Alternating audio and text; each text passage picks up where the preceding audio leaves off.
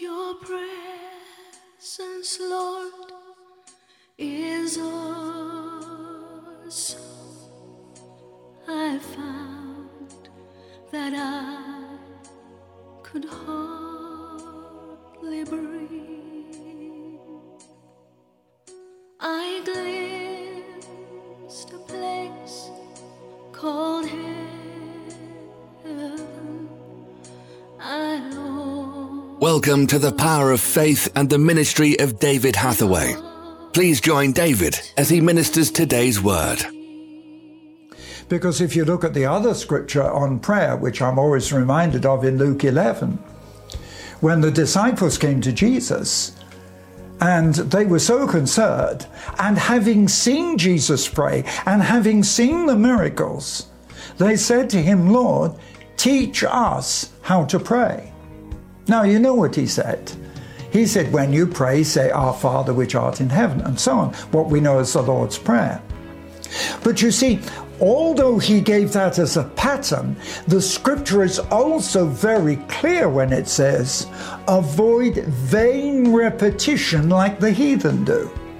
Because the one thing that marks heathens who pray to their gods, oh yes, and even certain well-known alternative religions, they are forever repeating, and that's all.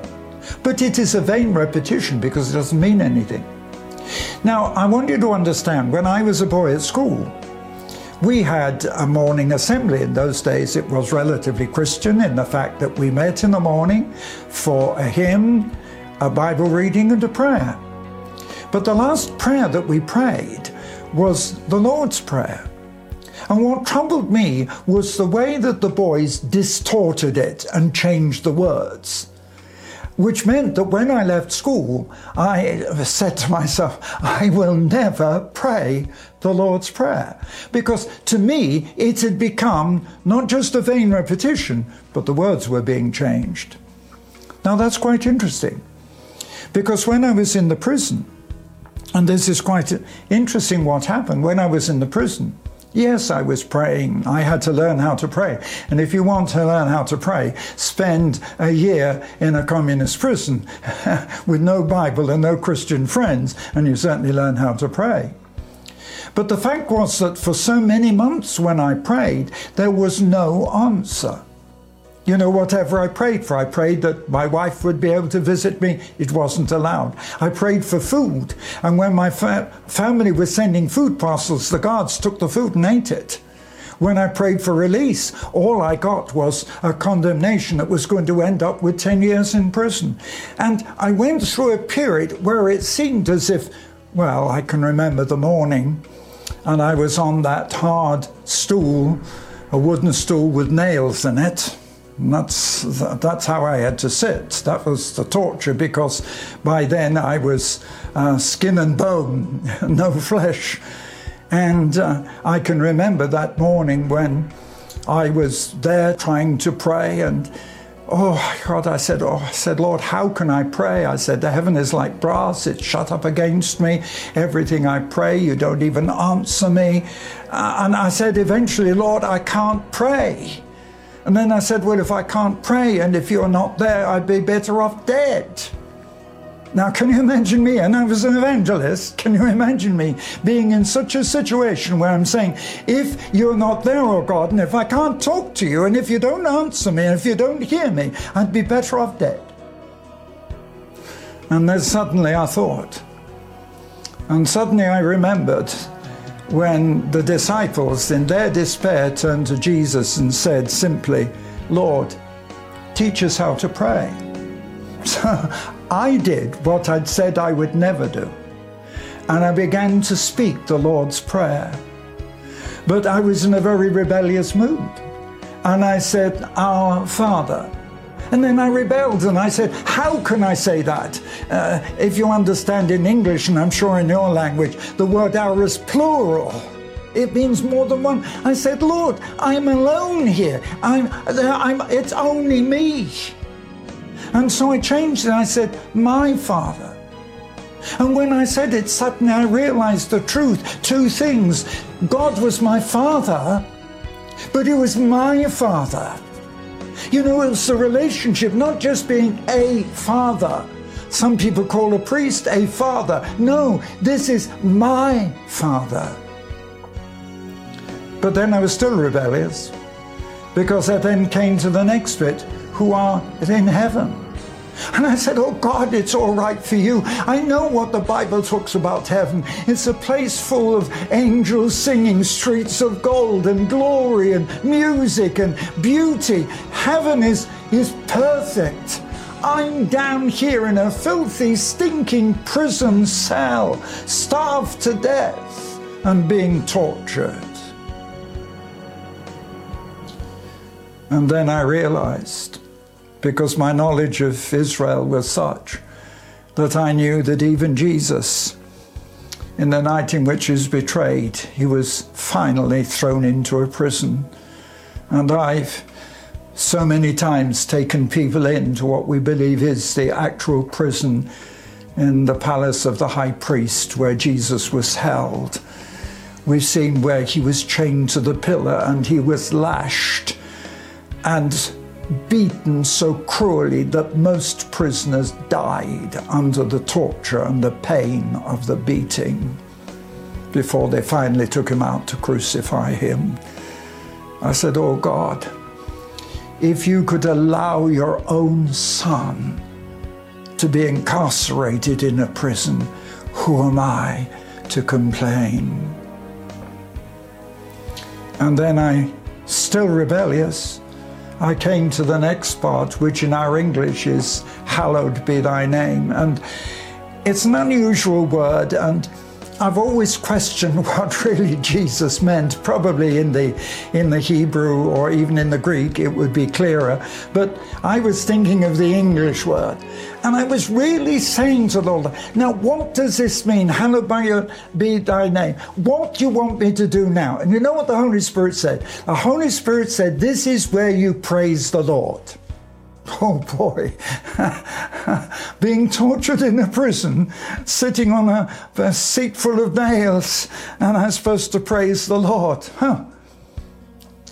But painfully I got up. And I've never done this before. You try it. I was trying to say, praise the Lord, with my teeth closed, you know, like this. Praise the Lord. Can you imagine? Praise the Lord. And suddenly something began to burst over my soul. And I began to lift my voice and praise the Lord. And then it seemed as if the whole of heaven was opened and the roof of the ceiling of the prison was opened. And it seemed as if all thousands of angels were there. I could hear the music of heaven. The singing was so glorious, the music, the joy. And my whole life was filled, my whole spirit was filled with such joy and rapture. I jumped up to my feet and I ran around that cell and I sang at the top of my voice, then sings my soul, my Savior God, to thee, how great thou art. But where did I see that greatness? Not in a church, not even in an evangelistic meeting, no. In the confines of a prison cell where I was kept 24 hours a day. I wasn't allowed out of the prison cell, no, 24 hours a day, fed through a hole in the door. And it was there that I saw and experienced the glory of God. I want to challenge you, because however hard may be, how hard your life may be, however difficult things are, it's in your distress and your trouble that you'll find the Lord draws the nearest. And that's why I want to challenge people who are suffering under this COVID-19. Some in lockdown, some whose loved ones may have been sick and in hospital, some even died. But it is in the midst of your affliction and your trouble that you need to find God. Because I'll tell you now, He became nearer to me in that prison cell than anywhere on earth. nearer than any visit to Jerusalem, nearer than any great church meeting I've been in, nearer than any big one of our prayer meetings, or when I'm preaching to tens of thousands. Let me pray.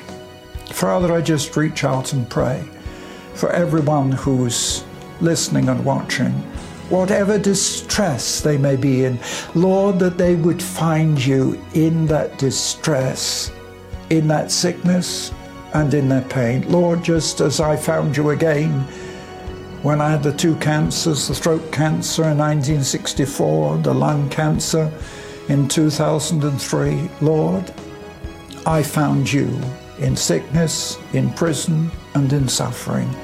Grant, Lord, that these people will find you in a new way, through prayer and through recognizing who you are.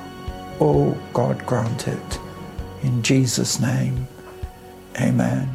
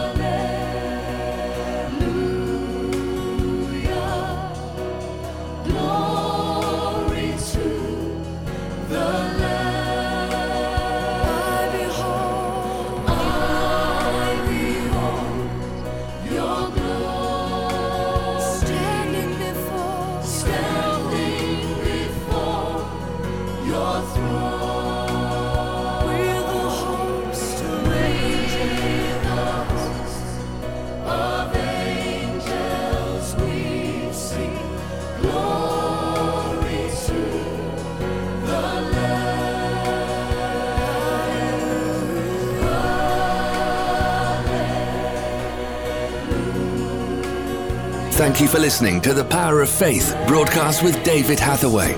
We would love to hear from you. Contact us by visiting www.eurovision.org.uk. Also available online are a large assortment of videos, magazines, and books for your growth in God. We would like to give all new subscribers to David's ministry a free gift. To receive your free gift, visit www.eurovisiontv.org. Remember, those who know their God will be strong and do exploits. Worship used by kind permission of Vinesong, www.vinesong.com.